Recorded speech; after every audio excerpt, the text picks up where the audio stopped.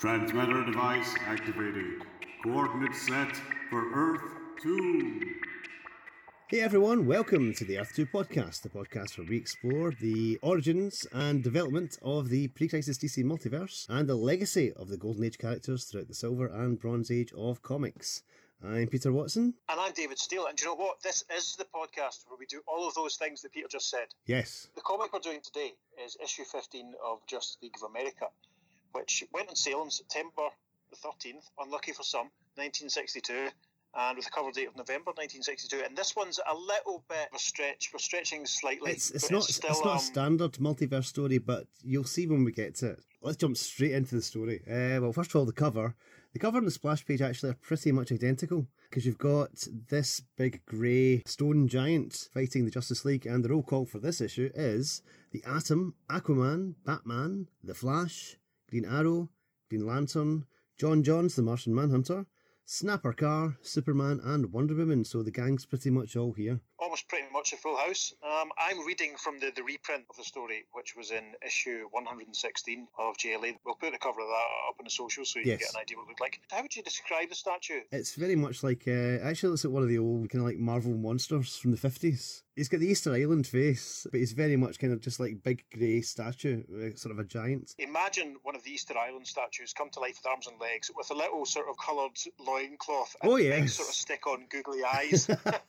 Very much so. You know, so if you can picture that, you're pretty much halfway there. The googly eyes are hilarious, I can't lie. So yeah, both the cover and the splash page, I've got the League fighting this thing, and the caption in the splash page reads, "They came like mirages out of nowhere, yet they possess the power to make contact with things and people in our world. Not even the vast powers of the Justice League of America, the greatest group of superheroes ever assembled, could stop them because they were unable to touch these phantom stone creatures." Very exciting. The challenge of the untouchable aliens. I'm going to say that I mentioned that reading this from the reprint, and what was sort of habitual at the time was that reprints in the 100 pages would be kind of to sort of soften the blow, I suppose, for the readers, because they were getting an old story thrown back at them. They would quite often be introduced, in inverted commas, by characters. So this story is introduced by Superman and the Atom. And at the top of page 57 of issue 116 of the JLA, we have a Superman, and the colours in his S-shield are reversed. Oh dear. And the Atom, instead of having a blue sort of mask, sort of helmet, if you want to call it, it's red, which is very similar to another. Very similar to another miscolouring of Ray, which we'll come to again fairly soon, before you know it, in fact, probably. Indeed. So yeah, as Pete says, the splash page is very similar to the cover, and Aquaman is sort of experiencing a bit of distress. He's saying, the stone giant can take hold of us, grab him, and Green Lantern is firing a beam at the googly-eyed statue man's head, and he's saying, none of our superpowers do us any good when we can't come in contact with our enemy. Into the story. 10 miles above a national proving ground in the eastern portion of the United States, a strange new weapon called a Sky Fortress is about to be unveiled. And we see in the panel this circular kind of space station thing with a bar across it and a big giant gun on top hovering above the United States, funnily enough. It looks very much like the sort of free... It looks like a dog toy or something, doesn't it? It does, yeah. Or a free frisbee effort that you would get. Spinner thing, yeah. Yeah. Free with issue 1 of Buddy, or an issue of Victor where they wanted to boost the sales or something. It might have actually been that with Buddy. I think you're not far wrong. Yeah. Anyway, Buddy is a UK comic from the early 80s. Which so I read very keenly. I think it ran to about 1982 or something. Get someone to reprint it all, that's what I say. So there's a voice, presumably a military voice, coming from the Sky Fortress, and the voice is saying, the cannon you see is an atomic one, which can fire 2 nuclear shells a second if necessary. For our test, a missile is being fired from overseas at a secretly selected target in the United States. Relay devices of the Sky Fortress pick up the dummy warhead thousands of miles away as it leaves the launch pad situated on a Pacific Ocean island. And we see a missile being launched from this island. Yep, and a voice says, since several countries, friendly and unfriendly, have chosen this day to test their weapons, we decided to demonstrate ours as well. Wow, that says a lot for international politics, doesn't it? Yes, very, very Silver Age military wackiness there. Blimey. So the mighty cannon automatically aims itself at the oncoming missile and fires its interceptor shell. Yep, and we see the recoil and the blast of that happening, and also we see inside the fortress, and someone is saying, our new weapon can hit and destroy a fired missile anywhere on Earth within 5 minutes. It's the most effective deterrent to war ever devised. The invited audience aboard the Sky Fortress watches on a television screen as the interceptor shell contacts the dummy warhead and destroys it. And we see in this panel, it's kind of like NASA mission control. The big giant old-fashioned computer banks, the radar screens, and a big giant television that shows the explosion of the missile on it. And it's quite a lot of detail packed in it. Quite a small panel, and we see a military person pointing and saying, "The advantage of our 10-mile high station over a ground installation is that we can gain precious time in firing at an enemy missile and intercepting it before it reaches its American target." Then, suddenly, the Sky Fortress lurches as its glass dome cracks open, and we see in this panel there's a kind of like a nice Dutch tilt on it, because obviously the Sky Fortress has been hit by something, and everyone's going flying, glass is smashing everywhere, there's a camera flying about the place, and we see this rather handsome chap wearing a blue suit and glasses catching a very attractive lady with her glasses on, wearing a kind of a military intelligence officer outfit. Who could these people possibly be? They look very familiar. I mean, it's obvious to us who they are, but what I absolutely love about this, and when in our planning stages, Peter and I were talking about whether or not how much detail we were going to go into for this story, and this was the panel, because we're just going to summarise it, but this was the panel that made me think, no, this is really good. This is a step above the normal Silver Age JLA story for me. So we decided to go into a bit more detail on it, because basically it's Clark Kent and Diana Prince, isn't it? Oh, yes. And this is at a stage where they don't actually know each other's identities. And what I like about it is just that to the audience, it would be like if you saw Henry Cavill and Gal Gadot, or however you pronounce it, you would see them. I mean, we would know who they are. Yeah. There's nothing to. It's not there's a caption saying, "And Daily Planet reporter Clark Kent." It's the definition of show don't tell. Yes, brilliant. For the Silver Age, it's very subtle. So yes. So over the page, the mighty Sky Fortress keels over. From its shattered roof, men and women plunge towards the earth far below. And you've got a great left-hand panel of exactly that. All these people falling out of the Sky Fortress, shouting, "Help! Save us!" It's fantastic. And then in the next panel, which takes back up to the top of page 3, the caption says, "Among those hurtling groundward is Clark Superman Kent, on hand to report the new weapon for the Daily Planet."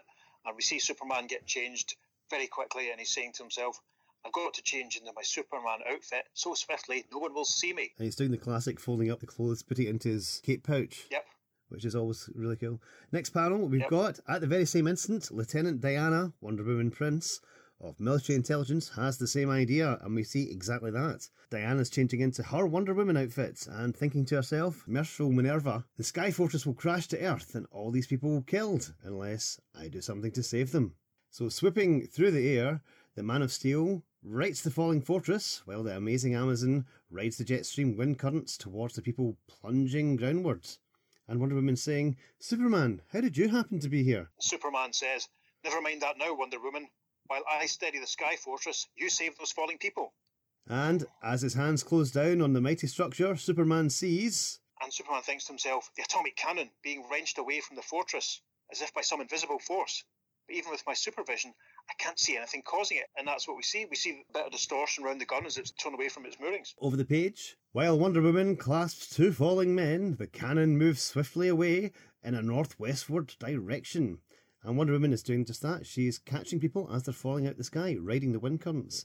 And she's thinking to herself, neither Superman nor I can spare the time to go after whatever is carrying off the cannon, but it's more important to save lives. There's a nice detail in the background of the panel where we can see Superman holding the fortress up, and he's sort of highlighted so that you can see him. It's quite smart. So the Man of Steel holds the Sky Fortress on an even keel as the Amazon Princess places her last rescued person aboard it. And Superman says, "Now to set the fortress safely on Earth." And in the background, we can see the cannon flying away into the distance. And moments later, they have safely put the fortress down on Earth.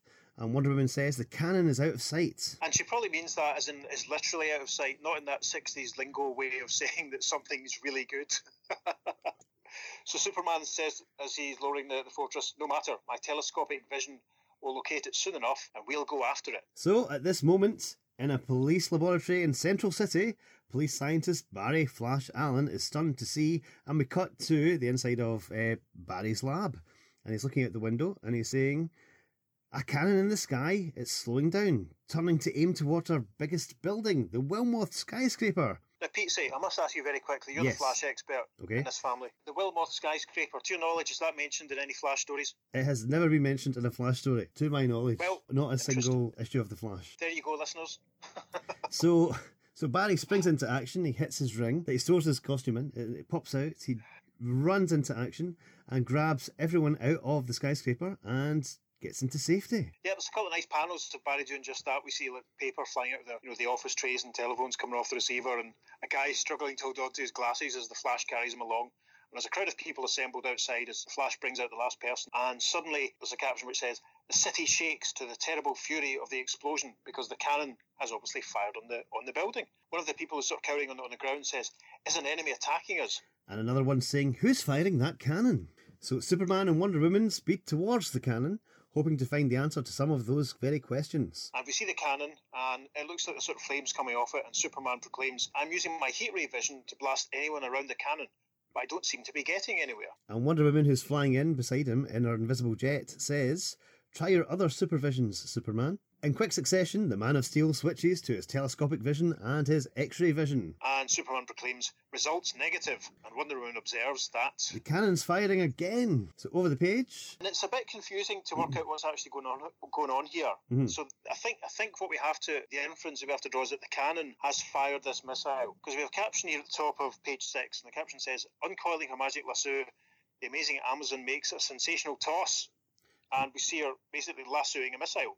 And she says, "Great Hera, guide my aim." It's a really cool panel because she's standing in the wing of her invisible jet, which is always cool. And with a mighty flip of her wrist, she sends the lassoed missile flying outward into space. Together, Superman and Wonder Woman grasp the metal cannon. and we see that happening, and Superman is shouting, "As long as we can't do anything about whatever or whoever is firing this." And Wonder Woman completes his sentence by saying, Our only recourse is to destroy the cannon itself. Under the awesome power of their super muscles, the atomic cannon barrel twists as though it were a wedge of taffy candy. And we see exactly that. Wonder Woman's got one end of the cannon and Superman's got the other one, and it's being crushed. Yeah, it looks like he's got the front end of the barrel where the projectiles are going to come out. He's crunching that up, and they've twisted it all round about. And then in the next panel, Wonder Woman's still standing on the wing of the plane, and Superman is carrying the cannon. Yep. And they look down, and Wonder Woman says, "Look below, it's the Flash." and we see the Flash waving up to them, and Superman says, "I wonder if he knows anything about this mystery." So, the next page, and they all meet up in the first panel, and the Flash says, "I'll say this mysterious menace calls for an emergency session of the Justice League." Superman's very emphatic in his agreement, and he says, "Right, this is again a very Silver Age Superman with the barrel chest." Yeah, And it's I was going interesting, to this say, panel, just like he looks huge. his compared to S the logo Flash is Wonder Woman. massive in that panel. Yeah, It's- and even his head looks about twice the size of Barry's. It's really quite funny. So they all hit their signal devices and head off to their meeting place. And then we see one of the classic scenes of all the Justice Leaguers out about their normal business as they all receive the emergency signal. We've got Aquaman in the back of a dolphin. We've got Batman flying about in his bat plane. We have got the Atom, who is as Ray Palmer, in a canoe with Jean Loring. I would imagine that is. It doesn't actually say, but yeah. He's in a what? He's in a canoe. A canoe. Yes. Right, and the canoe's yellow with a red star on it. I wonder if that's significant somehow. No, the canoe's red with a white star. No, it's not. It's yellow with a red star. It's red with a white star. Look, isn't the reprint? Look, Ooh, it is in the original. that's fascinating. I wonder how many other. Rick, hang on, hold that up. Let me see. Because the background colouring in the first couple of panels is different. The background colouring in the panel of the three of them running towards the camera almost is yellow, whereas yours is blue. Interesting. Because I remember when we talked about one of the Flash issues, we noticed that there had been a couple of similar bits of touching up. So this suggests then maybe this was reprinted possibly from the original art and then recoloured. Could have been. Could have been. Interesting. So yeah, you're getting a bit of social history on DC Comics reprints, as well as an exciting story about cannons flying about and stuff. So Absolutely. anyway, yes, so we also see Green Arrow out in patrol, and we see a sort of nice bzz sort of effect coming off his belt buckle, and Hal Jordan charging his battery, and John Johns, the Martian Manhunter, he's watching a police lineup, and there's a couple of very shifty characters in the background to that panel. Absolutely. That's tremendous. Yes. And of course, they arrive at their headquarters, and Snapper Carr arrives at last. Snapper Carr, if you don't know, is kind of like the Justice League mascot. He's a hip dude and talks in the 60s lingo, and it's very, very grating.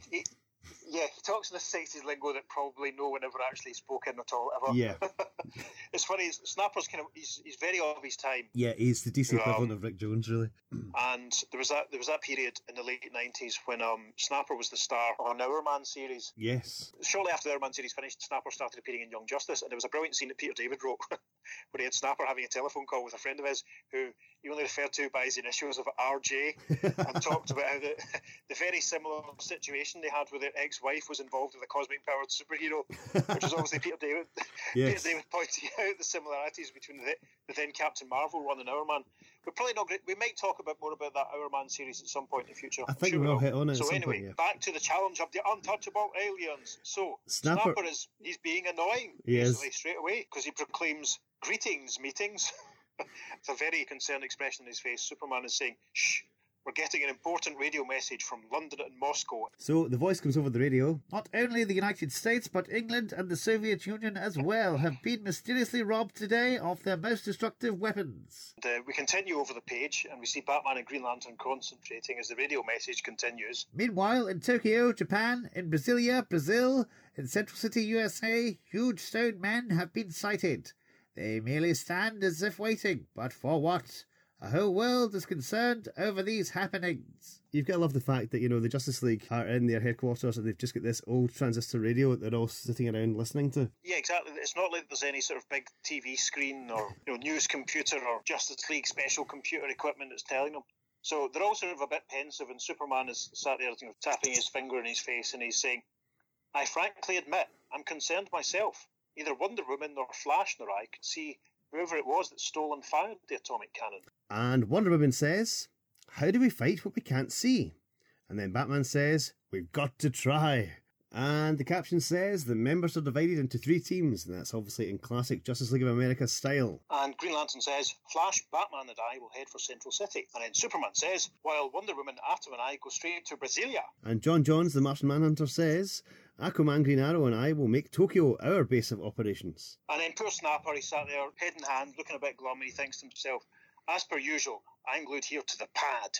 Fantastic. And who is behind the theft of mankind's most destructive weapons? Why have stone giants gathered at 3 widely scattered cities of Earth? What is the connection, if any, between these 2 events? And we see the entire league run into action. And the story continues.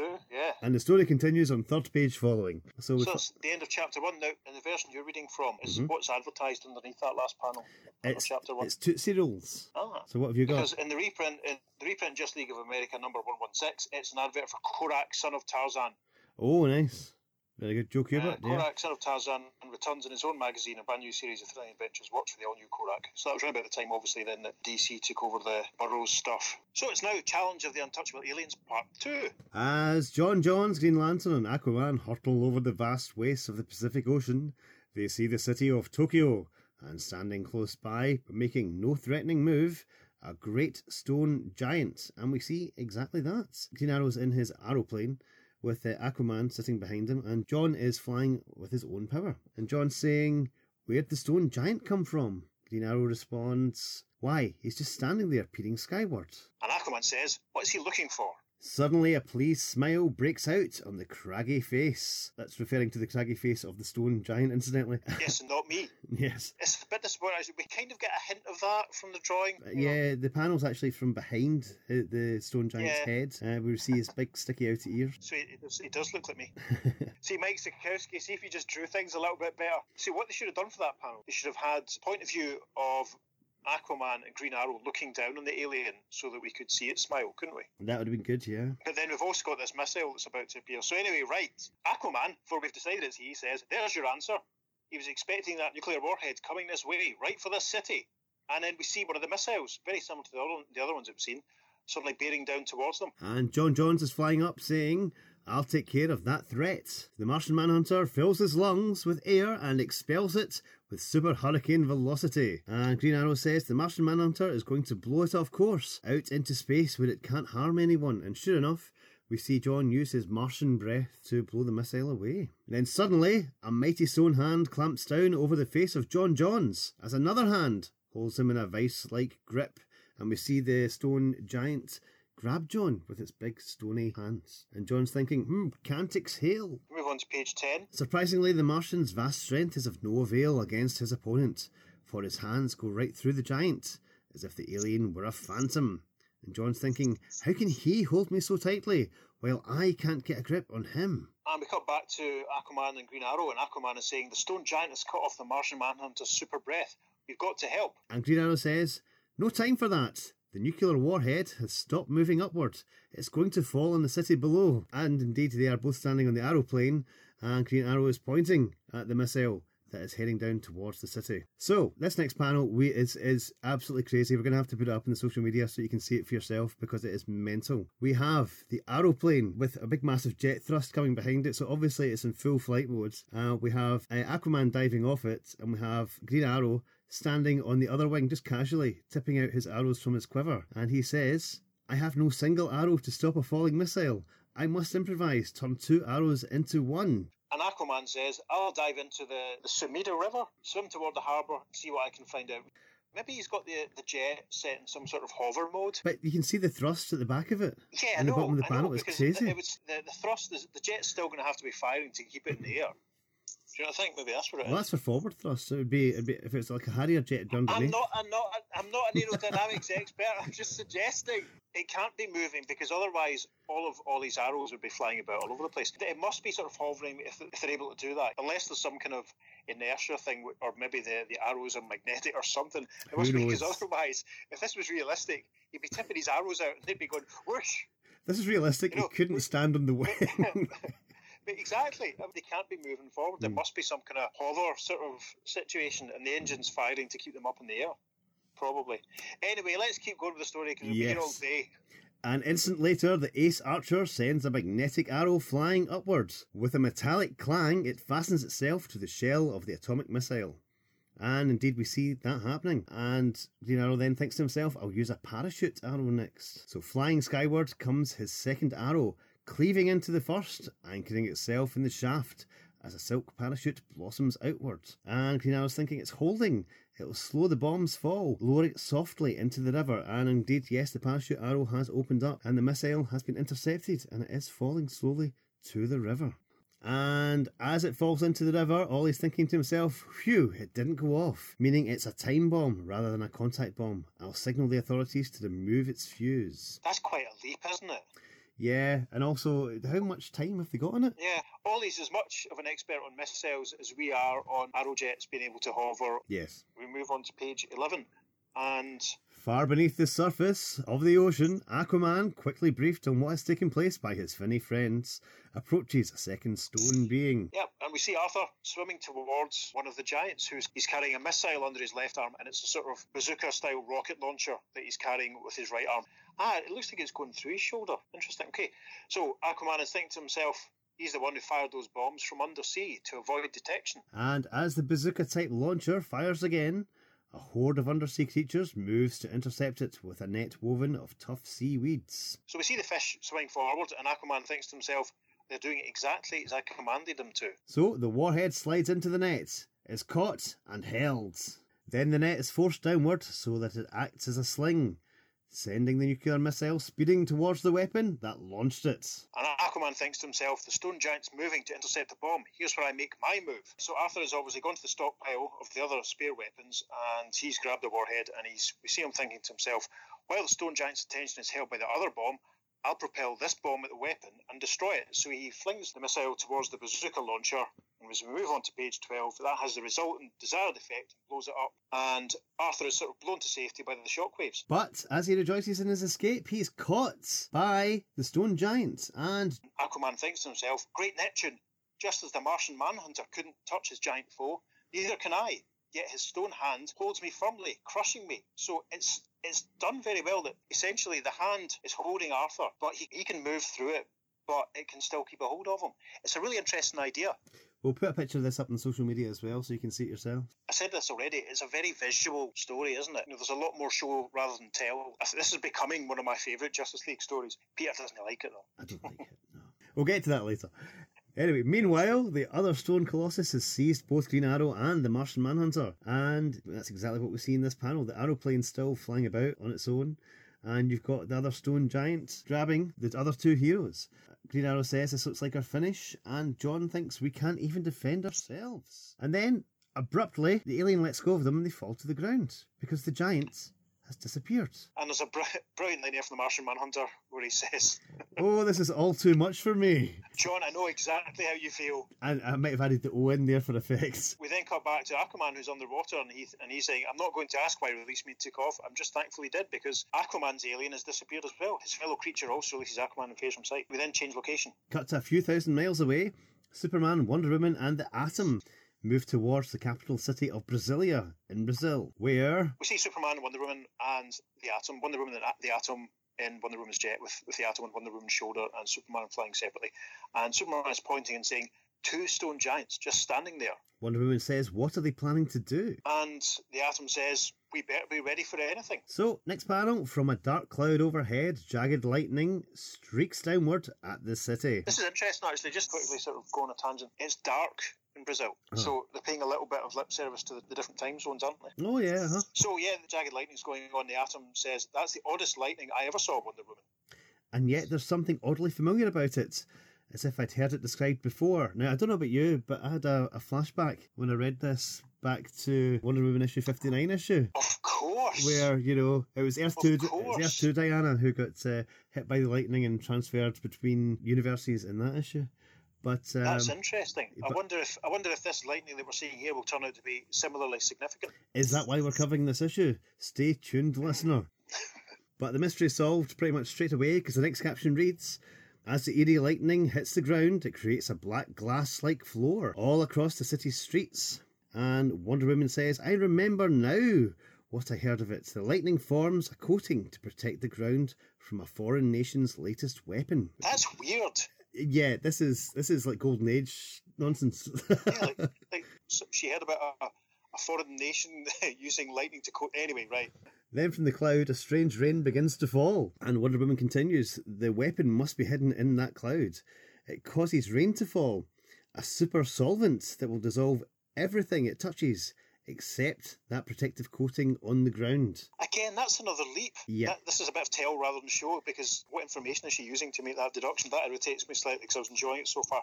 So we move on to page 14, and it's focused again on Superman as he's flying above the city and above the jet, and Superman thinks to himself, if that rain touches those buildings, they'll dissolve away until only a barren city remains.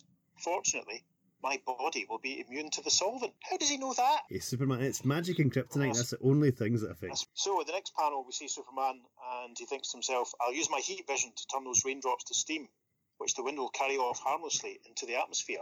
Yeah, and until the steam sort of cools and becomes raining again and dissolves some other poor so-and-so. Yeah, Superman, he probably blows it away as well, so it's out into the stratosphere or something. Meanwhile... On the ground below, Wonder Woman hurls her magic lasso upwards, and she says, I'll pull the rain-making machine out of that cloud. But a mighty stone hand reaches down, grips Wonder Woman, holds her helpless. And that's exactly what happens. And she's going, oh, the stone being can grip me, but my hand goes right through him. And the Atom, it's worth pointing out, the Atom has been riding along on her shoulder this whole time. I do love this idea that the aliens can grab them and our heroes can move through them. Yeah, basically, when they try and grab back, they go right through. Yeah. But equally, they can't get away. We see Wonder Woman's hand, whenever she tries to touch the alien, her hand goes right through it, but she can't pull out the grip. I think that's really interesting. I like that. While Superman continues to destroy the terrible rain, and Wonder Woman struggles in the grip of the gigantic alien, the Atom leaps into action. He jumps off Wonder Woman's shoulder, thinking to himself, it's up to me to reach that cloud and shut off the machine inside it. And then there's a brilliant panel, takes up the full left-hand side of page 15. And what's interesting about this is the perspective, because the Atom's very close to the camera, yes, as it were, and Superman's off in the distance. So the Atom's in the foreground, and he's holding on to the lasso, which is attached to the machinery, and Superman's up on the top of the panel, firing his heat vision into the cloud again, and the Atom is thinking to himself, I see the machine now, I hope I find a way to shut it off. Inside the cloud, the Atom races along the base of the weapon. His fingers touch the controls, making him even smaller. So Ray's inside, there's a brilliant motion shot of him shrinking down, and he thinks to himself, The best way to stop this weapon is for me to get inside. Smaller becomes the tiny titan until he finds a crack in the machine for him to enter. We see the Atom moving through a very sort of jagged hole in the equipment, and he's saying to himself, no machine is perfect. All I had to do is find a tiny flaw in it. Then, slightly enlarging himself within the weapon, he grasps wires and pulls and tugs. And we see the Atom pulling out some wires, like the caption says, and the Atom thinks to himself, there, that does it. The machine has stopped. The machine has stopped. There we go. That's a sci-fi phrase to conjure with. Using his weight control device to make himself light as a feather, the Atom drops earthward. When the big stone giant catches the Atom as well.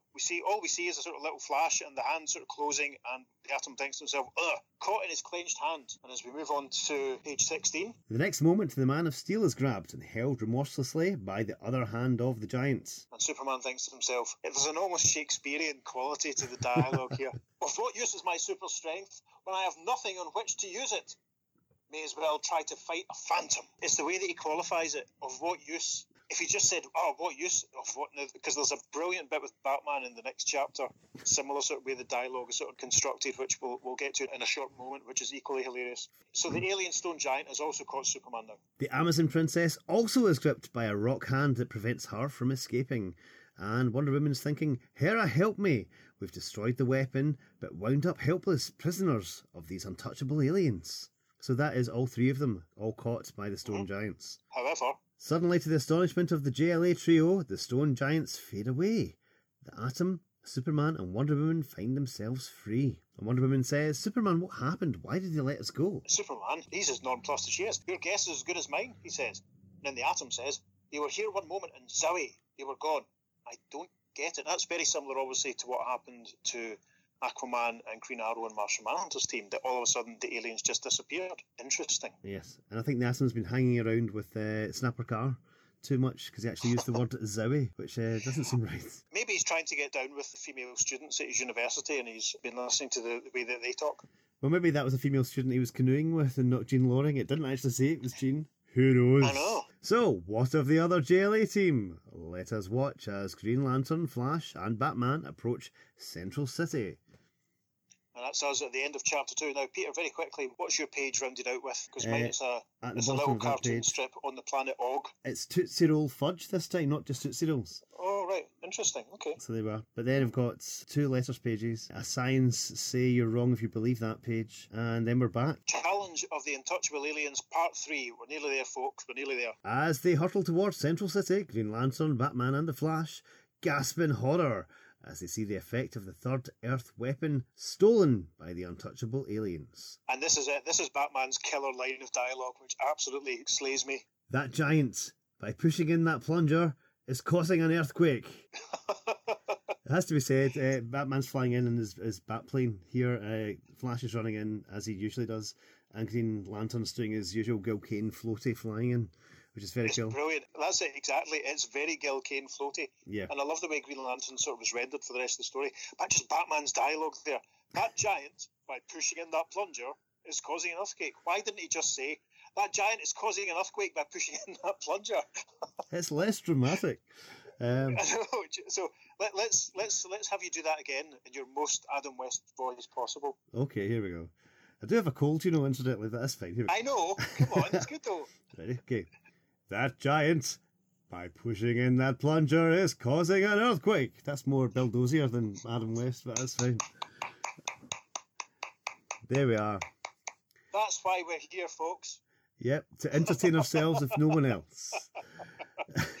So yes, as the 3 Goonies are flying down, there are 2 aliens, and Barry shouts, the buildings are shaking, going to collapse. And Green Lantern says, cracks and fissures appearing in the ground. From Green Lantern's power ring spurts a multitude of hands which clasp and hold the city's skyscrapers. And Green Lantern thinks to himself, I'll prevent the buildings from falling, then locate and destroy the earthquake machine. And let's count how many individual hands there are on this panel. I think it's 11. He is the greatest Green Lantern of them all. 11 huge, big, light construct hands preventing skyscrapers from falling down. Superb.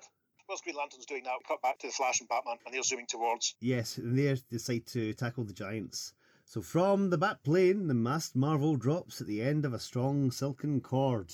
Batman saying, if I ever hit that stony Colossus with my fist, I'd break it. I've got to knock him out with a judo stunt. Awesome.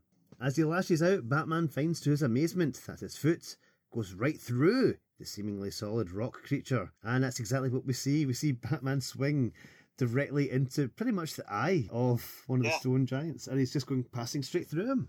A hand of solid stone darts up and grabs the Gotham City hero, gripping him securely. And Batman thinks, how in the world can he hold me while I can't even touch him? Batman's obviously not read any of the previous chapters. That's right. While his fellow Justice League member is held helpless, the Scarlet Speedster races around and around the other rock creature. Whilst Batman's in trouble, down on the ground, the Flash is running at great speed because we see lots of different Flashes moving at speed, and the Flash is thinking to himself, with my super speed, I'll dig a deep pit with the friction of my feet into which the giant will topple. Higher and higher rises that tower of swirling dirt and sand, while deeper and deeper runs the Flash. And yes, the Flash is literally running into the ground. It's brilliant. And he's thinking this ought to be deep enough to get him out of the way. Over the page, then when the whipping dirt subsides, we see the stone giant hasn't moved. All the dirt's away from underneath him, and he's just floating there. And Flash is thinking, he's just standing there as he was when he began to run, standing on empty air. And so startled as the Crimson Comet by what has happened, he's caught by surprise, and he's literally just grabbed again by the stone giants.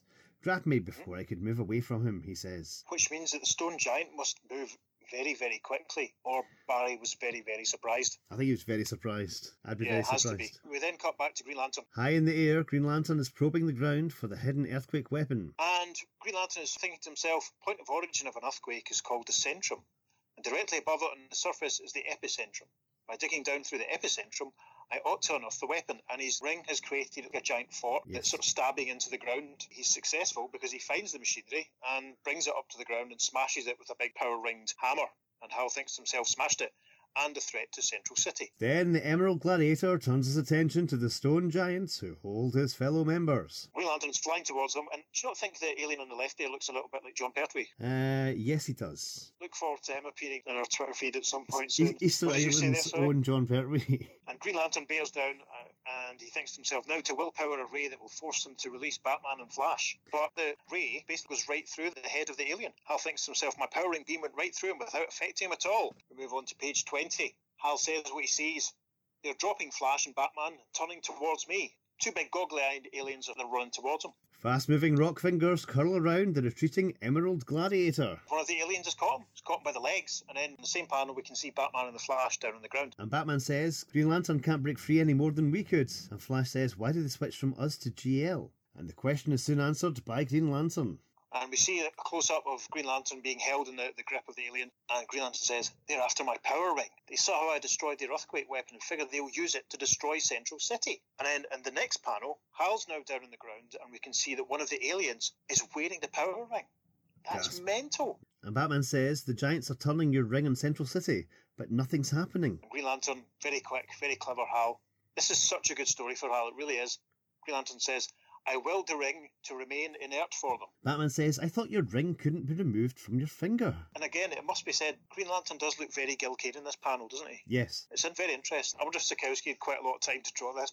I've said many times in the past, not just in the podcast, but in real life, that I was never really a fan of Sikowski, but his artwork in this is pretty decent. Anyway, Green Lantern says, in response to Batman, that's right. I deliberately willed the ring to leave me and go to the giants. Now they're disappearing into wherever it is they came from, just as I planned. What can Green Lantern be thinking of to turn his ring over to his enemies this way? Since the trio of Justice League members cannot follow the giants, let us go after them into the strange world where they live. So over the page, in the land of the stone giants, we see... Land of the Stone Giants, not Land of the Giants there. That would have been a different thing entirely. That was the Lost in Space music I'm singing. So yeah, we have two of the goggly-eyed Easter Island fellas, and they're looking at Green Lantern's power ring, and one of them is saying to himself, I've telepathed our companions to come back from the other Earth to our Earth. We must study this amazing ring, determine how it works. Do you think that's why the other aliens disappeared when they did? It may well be. Simultaneous action was going on, do you think? May well be, yes. As Green Lantern has directed it to do, the power ring now secretly probes the minds of the stone giants staring down at it. And the alien guy continues, when we exploded our cobalt bomb some days ago, the human world also exploded a nuclear bomb at the same time and place. This is where we get to the gist, isn't it? This is why we're covering this story. So now in panel 3 of page 21, the alien head guy continues, our world is also the Earth, an Earth separated from man Earth by a single minute of time. When those bombs exploded simultaneously, He caused a shift in the time continuum. And in that panel, we see a sort of mushroom cloud and 6 stone scientists looking at the explosion. It's very effective, actually. It's weird because they seem to be quite close to it. But then again, they are stone giants, so maybe they are kind of like invulnerable to it. So who knows? Yeah. Who knows? Yeah. So, stone scientist guy continues to narrate. We 6 scientists were covered with a radioactive cobalt fallout, which somehow enabled us to peer into the Manoth land for the first time. And in this panel, we see 2 of the stone giants, and it looks like they're kind of semi-transparent, and it looks like they're fading in on just, a regular Earth city. And first stone giant says, the minute that has always separated our worlds is narrowing. Soon they will coincide. And the other alien says, when that happens, tremendous explosions will occur, destroying both Earths. Further studies showed that only where 3 of our cities would merge with 3 cities of the race of men would these explosions occur.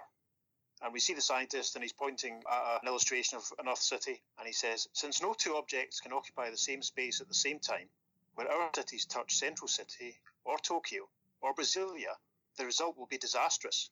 And in a big close-up of his googly eyes, he says, it will be like a meeting of positive and anti-positive matter.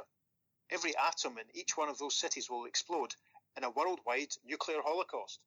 Because we didn't dare move our cities, we had no choice but to go into the other Earth and try to annihilate their city. And one of the stone giants says, they can't see us in this world because about 50 seconds still separate us. And his mate says, somehow the cobalt fallout enables us to enter their world. But our weapons won't work here. In order to destroy their cities, we'll have to steal their weapons and use them against Earth. Yet you see them try to use some of their weapons there, and they're just going click, click, click, and just in their hands, so they're just not working. And we move on, and scientist continues to say, as the seconds separating our worlds grew smaller, we found that because of our radioactive cobalt absorption, we could touch things in the man world, although nothing there could touch us. And we see the stone giant ship take away the cannon from the sky platform we saw at the very start of the story.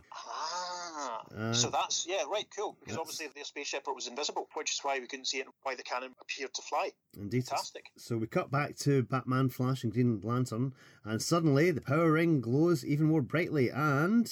Green Lantern says, I also commanded my ring, after 5 minutes probing of the Giants' minds, to bring us into their world. Fantastic. And in an instantaneous flash of thought, the power ring tells the trio everything it has learned to that point. And then we see Batman, Green Lantern and Flash in front of some of the stone giants. And Batman says these giants could have saved both worlds simply by removing their own cities. But they took the inhuman way out and tried to destroy our cities instead. And Flash says, we'll take care of this threat the right way by removing their cities harmlessly out of the way. And with cries of alarm, the stone beings lunge forward.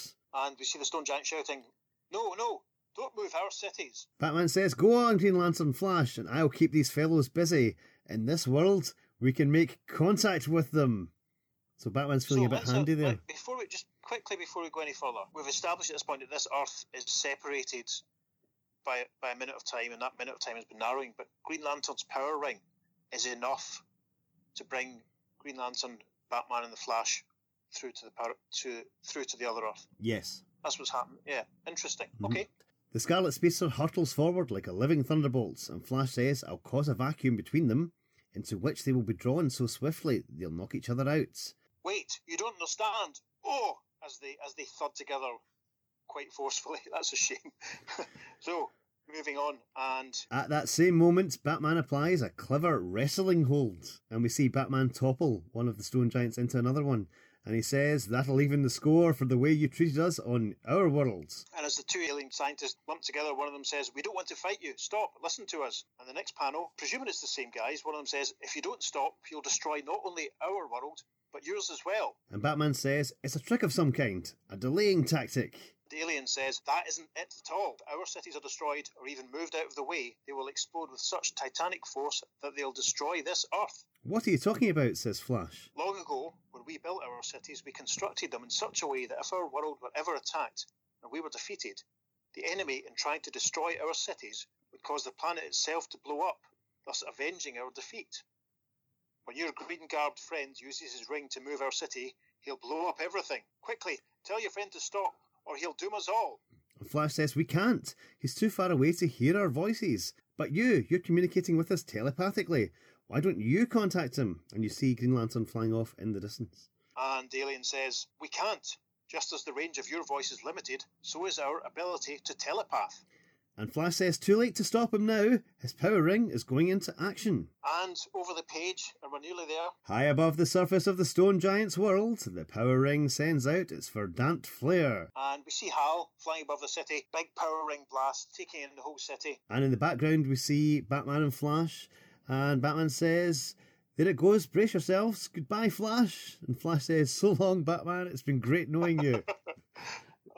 Oh dear. Lovely. Then suddenly the JLA duo and the stone giants are thrown to the ground. This is it, says Flash. And one of the aliens cries, the world is starting to shatter. But moments later, Flash starts to get back up from the ground, as does Batman. Flash says, we're still alive. And Batman says, the Earth is still here, and so are we. One of the aliens says, look, there's your explanation. And he's pointing up, because in the next panel we see Green Lantern flying down. And Flash says, what happened, Green Lantern? You didn't move the city after all. No, Flash. You see, my first impulse was to remove the city to a safe area where it would not merge with Central City. But on second thought, I realised it would be more practical to move the Earth back to where it originally was before those bomb explosions. Now a full minute separates our worlds again, and will always do so. And one of the aliens says, our thanks, men of the other Earth. You did what we could not do, though we tried. And Green Lantern says, imagine, we were both working in different ways to save our Earths, but we didn't realise it. Transported back to their own Earth by the power ring, Green Lantern, Flash and Batman arrive at the secret meeting place, where... Back in the cave, and Snapper's saying, spell it out for us, cats. Everyone here is from Eagersville. And Wonder Woman says, what Snapper is trying to say, in its own inimitable style, is, will you please tell us everything that's happened? And after the story is told, Green Arrow says, amazing!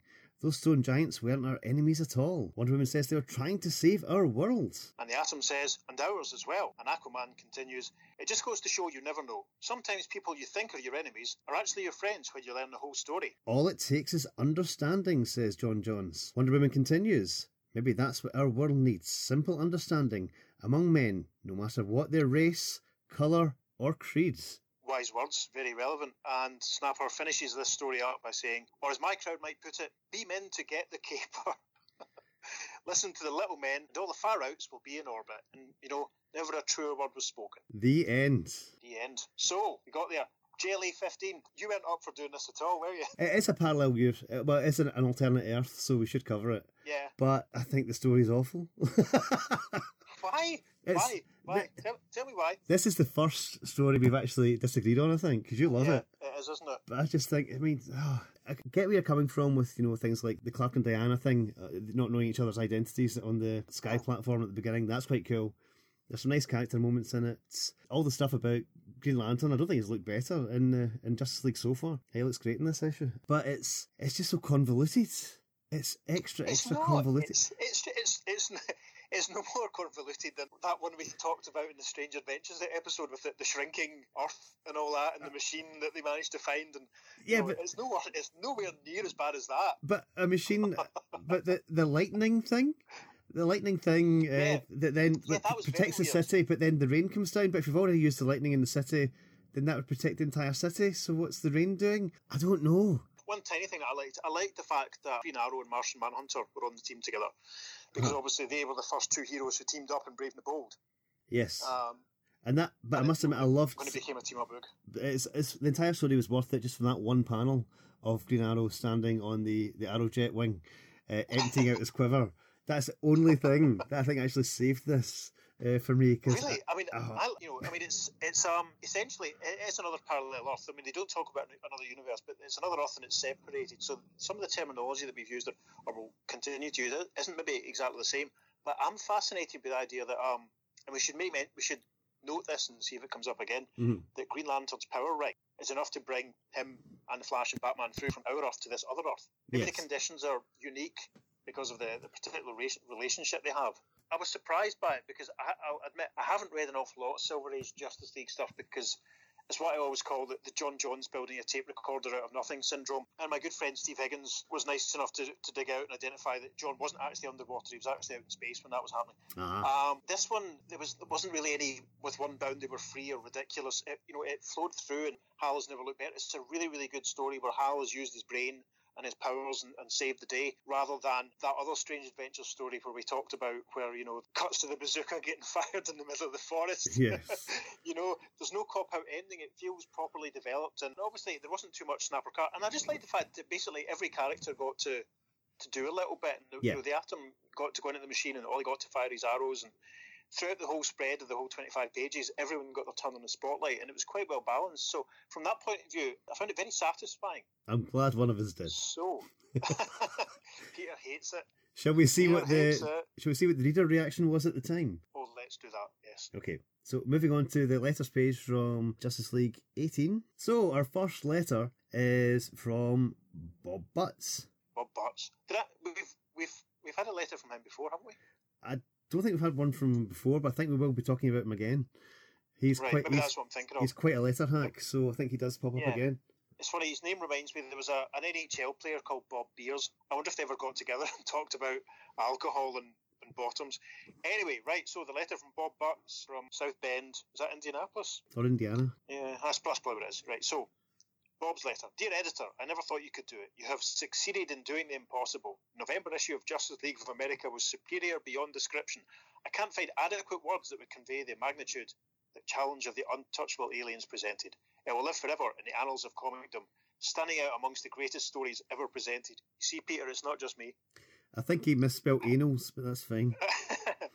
How could you ever develop a plot that surpasses the high standard of previous issues with 10 heroes presented within the story's framework is beyond me. Author Fox, you deserve comicdom's highest honour for that story, which is by far the best work of yours I've ever read, and believe me, I've read quite a few. The plot of this story fascinated me, gave me a feeling of satisfaction after my seemingly insatiable appetite for science fiction and fast-moving action was quenched. To use a phrase of Richard West's, which quite adequately describes my feelings, the story held me, as always, entranced. And do you know what? I'm on the same page with Bob all the way here. What was so especially enjoyable was the remarkable bearing the story had on the problems of today. Yeah, final panel's Wonder Woman snapper dialogue was terrific, and if the world put this philosophy into practice, it would be a much better place in which to live. This particular panel has etched itself in my memory for life. This one panel alone made the story worthwhile. I will use it in the future as an inspiration in the never-ending fight to make our world a better place to live. Superb. What a brilliant letter. And the editorial response is, a good thing is worth repeating, and so, for the benefit of readers who have missed Challenge of the Untouchable Aliens, we repeat the highly acclaimed conclusion of this story. Wonder Woman said, "That's what our world needs, simple understanding among men, no matter what their race, colour or creed." And Snapper says, or as my crowd might put it, beam in to get the cape, or listen to the little men and all the far outs will be in orbit. And it's, again, without wanting to labour the point, here we are nearly 60 years later and nothing's really any better, is it? And the next letter is, actually I won't tell you who it's from until we get to the end. It says, "Dear editor, in Challenge of the Untouchable Aliens, you've come up with another top-notch story. The cover, although crowded, was superb. You also omitted word balloons, although it would not have been practical to include them in such a superb cover. However, no one is perfect, and this issue had its share of imperfections. Number 1. The teaming of your heroes was disastrously handled. Team 1, Green Arrow, John Jones and Aquaman simply do not go together. For one thing, there's too much green. Green Arrow's uniform, Aquaman's arms and legs, and John Jones's body added to the blue-green water in the underwater scenes make one hate the colour. For another, there is not one real notable superhero in the bunch. Oh, burn. Team 2. What? He's what? Anyway. Exactly. Team 2, you teamed Superman and Wonder Woman again, which, although it may please romantic readers, is rather boring in view of the fact that it's been done before. These objections despite the fact you threw in the Atom for good measure. Team 3, you teamed up Flash and Green Lantern again. We get this combination in Flash and Green Lantern comics. Don't you think that's enough? You were telling a tall tale when you showed Flash evacuating an occupied skyscraper in 1 second. This was too much to take. You muffed up the ending by turning the story into a sermon. Oh, and that letter is by Paul Gambaccini, who later went on to big fame as a radio DJ personality. Very, very, very well known. I kind of disagree with him because Green Arrow's a brilliant superhero. Aquaman's a brilliant superhero. The Martian Manhunter, he's great. What's wrong with teaming up the Flash and Green Lantern? They've teamed them up, obviously, because it's popular and they're going to give their audience what they want. Anyway, the response to Paul's letter. While we try to rotate our superhero teams, it occasionally works out that certain combos are repeated more often than others. This may be due to the menace involved, the type of action called for, or perhaps certain pairs of trios work especially well together. So they're not too fussed about that. So the next letter, the last one we'll do from this issue, is from Roy Thomas, who we've mentioned before and we'll mention many, many times since. Yes. This letter is so Roy, it's unbelievable. Dear editor, Justice League of America number 15 was so good that I feel absolutely compelled to comment in some detail on it. To begin with, as soon as I saw the cover, it immediately became one of my favourites of all time, and that includes the old-time comics as well. True, things get a little cramped when an attempt is made to portray 7 superheroes in action on a cover which is smaller than those of 10 or 20 years ago, but I like them that way, and I think the arrangement of the figures on the cover was splendid. Challenge of the Untouchable aliens was very good, and although the denouement might be viewed as slightly weak by some, the handling by Gardner Fox of the team assignments was the best that has been done at the 18 JLA stories so far. Roy showing he's been paying attention there. The Superman, Wonder Woman, Flash episode at the beginning was better than the usual thing, not least because it gave your excellent artist Sikowski no opportunity to waste himself doing myriad duplicatory super close-ups of the members seated around the table. He handled the combined meeting phase best in JLA number 2, and since then has done too many close-ups. But when you turn him loose in some action scenes, he does as well as any artist could. He did some good panels of the Flash running in this issue, especially on page 5, and there were some good panels also of John Johns, Superman and Batman. The main reason, in fact, that I've changed my mind on the latter to the point where I hope they remain very active in the league. But it was a 2-page Aquaman sequence where Sikowski really showed his stuff. The very long Batman Flash GL sequence in which they solved the problem was a very nice departure too. All in all, this was one of the best illustrated, best written JLA stories. Roy Thomas. And the reply to Roy. Although JLA expert Roy Thomas has been missing from these pages for some time, it's good to have him back with his illuminating views. His return is particularly timely because his analysis of the team assignments in Untouchable Alien story makes us feel much more comfortable than we did after reading Paul Gambaccini's blast in the previous letter. So there we are. So yes. Speaking of Roy Thomas, I think we'll briefly cover JLA 16. Yes. We're not going to do a full read-through of JLA issue 16 with a cover date of December 1962, on sale October the 30th, 1962. Pete's going to give us a summary of it. It's almost another Earth Prime story. Almost. It kind of vaguely introduces a character who makes his first proper in-panel appearance many, many years later in issue 11 of Crisis on Infinite Earths. But Peter's going to talk us through it because it's worth noting, basically. It's not really an Earth Prime story. It's not an Earth 2 story. It's interesting. It's a little bit different worth from commenting the on. And it's worth a mention because of who's involved, really. Yes. Cavern of the Deadly Spheres. It's got a fantastic cover with the Justice League all trapped inside deadly spheres, while a mad organist, very Dr. Phibes-like, is playing. The roll call is Atom, Aquaman, Batman, Flash, Green Arrow, Green Lantern, John John, Snapper Car, Superman and Wonder Woman. Everyone's on their way to a Justice League meeting. Wonder Woman's flying in her invisible jet, as is Green Arrow in his aeroplane. The Atom is using his amazing ability to travel through the phone lines to basically phone himself in. And as Wonder Woman and Green Arrow come in, they see in the town below them people dancing in a very strange manner. So they land their planes, get out to investigate, and they start dancing. Wonder Woman's doing a jig. Green Arrow's doing a toy soldier march. Interesting. There's a strange music playing all around them. The Atom appears out of a telephone line and he hears the music and starts doing a Russian Cossack dance. Meanwhile, there are men coming out of the bank, armed robbers, and they're not dancing. They're stealing all the money from the bank and laughing at the Justice League as they drive off, leaving the dancing leaguers in their trail. But Green Arrow manages to free Wonder Woman's lasso, and they manage to stop the villains getting away. We then cut to another part of town where John Johns, Green Lantern and Batman are on their way to the Justice League meeting. They get caught up with the music and they start dancing as well. And in the background we see some more crooks successfully robbing a payroll because obviously there's no one to stop them. Fortunately, some items have fallen out of Batman's utility belt. They're silver iodide capsules that Martian Manhunter then propels into the air that causes a storm, which then manages to free the Leaguers and they stop the payroll robbers. Next we have Flash, Aquaman and Superman on their way. And they come across a boat in which people are being robbed. There's the music again, and everyone's dancing, and of course the Leaguers, even Superman, falls under the spell of the music. Superman manages to use his heat vision on the Flash's feet, causing him to fall over, knocking Aquaman into the ocean, who loses his compulsion to dance, and manages to save the day, running the boat aground, stopping the music and stopping the bad guys. They then meet up with the rest of the League at the Secret Sanctuary and they all compare stories. The robbers have told them all there's a mysterious maestro who was in charge of the music that sent them out on their crime spree and was responsible for everyone being compelled to dance. Tracking the residual sound waves, Superman manages to find the maestro hidden in some caves. And as they approach to take him in, the pipe organ that the maestro is playing produces incredible spheres that trap each of the Leaguers. Each sphere is designed for the weaknesses of the Leaguer it has imprisoned. For example, Superman's is laced with kryptonite. Batman, Wonder Woman, and the Atom's spheres have got glue inside them and they're stuck. They cannot move their hands or feet to escape. Green Arrows are magnetised, so he can't use any of his arrows. They're all trapped inside these spheres. The Maestro then leaves the cavern and blows it up, trapping the Justice League forever. And the caption reads, "Can this be the end of the Justice League of America? Is the Maestro's boast true that there is absolutely no escape for any of them from the trap into which he has plunged them?"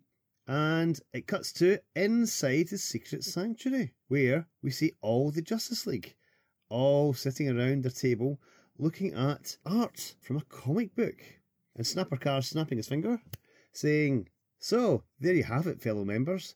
That's the story as told and illustrated in these pages. It's called The Cavern of Deadly Spheres. The illustrated story is the work of one of our greatest fans, Jerry Thomas."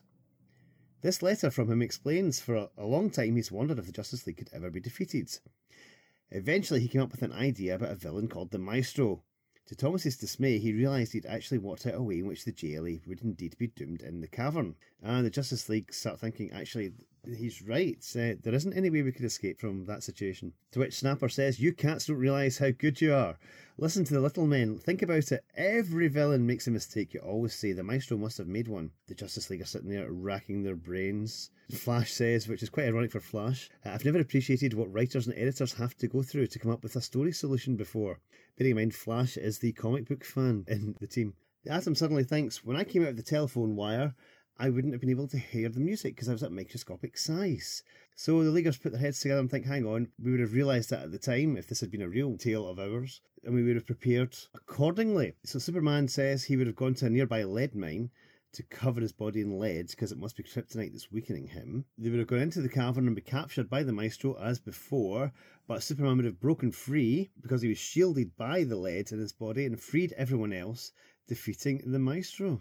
So yes, that is the mistake that the Maestro made. That is the get out of jail free card that Jerry Thomas created. As they tell this tale to Snapper, Snapper's been writing it down, he's been doodling it out, and he says, "I'm not a bad artist, Wonder Woman. I'll sketch this out on a Bristol board and send it to Jerry Thomas with our compliments. Then I'll put Jerry Thomas's artwork in the souvenir room as a memento of the time the Justice League of America managed to solve the case that never happened." The end. Thanks for that, Peter.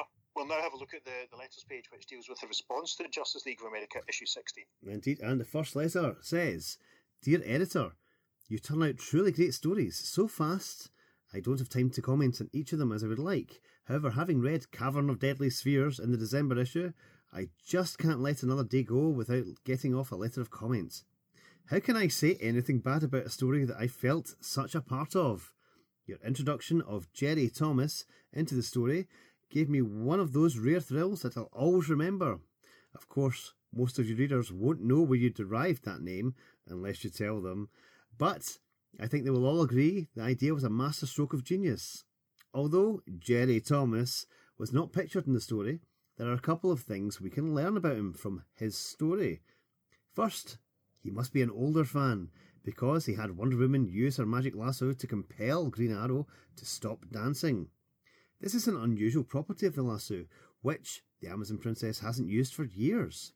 In my opinion, it offers many interesting possibilities, and now that a fan has reminded us all of this feature of the lasso, I hope it will be exploited often in the future. Jerry Thomas must also be an aspiring artist, like so many JLA fans, because he did an excellent job of capturing the style of the regular JLA artist. And that letter is from Jerry Bales, renowned letter hack and friend and correspondent and co-worker with Roy Thomas, which is, funnily enough, where they got the name. Yeah, one of the founding fathers of comic book fandom. The response to Jerry's letter is the number of readers that figured out the derivation of the Jerry Thomas name in the Cavern of Deadly Spheres story would astound Jerry Bales and his fellow JLA fan Roy Thomas. Let's switch quickly to the next letter for a representative example. Right, and the next letter. Dear editor, you may have printed better stories than the Cavern of Deadly Spheres, but the only one that could compare to it in uniqueness is the classic Flash of Two Worlds that appeared in the September 1961 Flash. The idea of actually putting a fan in the story was even greater. Unless I'm badly mistaken, said Jerry Thomas was a combination of two of comic fandom's more famous fans, Jerry Bales and Roy Thomas. The story structure was unusual enough in itself, in that it was really two stories. One, the imaginary tale in which the JLA is doomed, and two, in real life, the JLA goes back over the story, trying to figure a plot loophole somewhat like we lowly readers. Corny or no, there's no denying that the Maestro is the most ingenious villain ever featured. Other crooks should congratulate him on his ingenious trap, but as it should be, the champions of justice were again too much for the forces of evil, even though it was all imaginary. And that's from Joe Finlay in Sparta. And editorial response is, though the two preceding laudatory letters would indicate Cavern of Deadly Spheres ranks as one of the greatest stories, its trick ending had the effect of making it one of our most controversial. Let us turn from the favourable remarks expressed by the readers above to the unfavourable viewpoint of the lesser below. And let's jump straight into that. Dear editor, over the past 21 years I have been a follower of DC magazines. The adventures of the former Justice Society of America and the present Justice League of America have been my favourites. Writer Gardner Fox can justly take a bow for constantly turning out such high quality stories. The only complaint I have concerns the December issue and the story Cavern of Deadly Spheres. In the November issue you stated you would try to top Challenge of the Untouchable Aliens in the follow-up December issue. I feel you failed to do so. Untouchable Aliens was, in my opinion, the best JLA story ever published. While Deadly Spheres is perhaps the poorest. As far as plots go, Deadly Spheres was as good or better than most. What disappointed me was the so-called trick ending. You overreached yourselves to be different. The story could have been carried to a successful conclusion without interruption and explanation given to the Maestro in flashback form. The story was ruined by having it turn out to be a case that never happened. It's a shame that the ending didn't live up to the beginning. And that's from Eugene Henderson from San Diego. And the editorial response to Eugene's letter. We anticipated that when we exploded our trick-ending bomb in Cavern of Deadly Spheres that there would be some reader fallout. But so many readers supported our experiment that we feel it was worthwhile. And there's another letter with someone else explaining a bit of disappointment. Do you know what? I was not offended by Cavern of the Deadly Spheres. You know, it just shows that they were trying to mix things up, do something different. Absolutely, I enjoyed it. I did like the whole bait and switch because, to be honest, the first half of it is quite pedestrian, almost, especially compared to the previous issue, which I still say is very convoluted. But this is very straightforward, by the numbers, not really a mystery to work out, and then suddenly, it's Deadly Trap. Turn the page and it's like, wow, pulled the rug out from under us. It's not what we expected at all. Although it is basically the characters sitting about talking. It's quite interesting for a character point of view, and I do enjoy it a lot, and the actual use of Jerry Thomas is genius. I love it. It's great. It's basically acknowledging fandom in a really interesting way and interacting in a really interesting way. The thing that struck me was obviously Superman quoting himself, going to a nearby lead mine, health and safety, and then Barry painting over it. That's hilarious, frankly. I can see the point of some of the letters page, guys. It could have been the most generic, ordinary Justice League story ever. So by doing that little twist, a story created by one of the fans, it's doing something new, it's doing something different, it's mixing it up. Absolutely. And I suppose there's always going to be people that don't like stories that mix things up. It's maybe the equivalent of something like, I don't know, Doctor Who's Love and Monsters, or Blink, that sort of thing, when they depart from the normal sort of straightforward narrative and do something different. There's always going to be people that are resistant to that, but it's the sort of thing you have to do to stop it becoming stale. Yes. So there we are. So that's what we think about those stories. But what do you think about these stories? You can email us at theearth2podcast@gmail.com. We might read out your comments and give you a shout out on the show. You can follow us on Facebook and Instagram at The Earth2 Podcast, or on Twitter at podcast_Earth2. If you've enjoyed our chat today, then please subscribe to us and you won't miss future episodes. We're on Podbean, iTunes, Spotify, we're pretty much everywhere you can find podcasts. So yes, make sure you subscribe on whatever platform you listen to. Yeah, and if you're able to, please do leave us a review on the Apple Podcasts. That's Thanks for fantastic. listening, obviously. Yes, thanks for joining us on our journey. And we'll talk to you next time on The the Earth 2 podcast. Transmatter Cube activated. Return coordinates set for Earth Prime. This is a great story, honestly. I Oh, love dear it. God.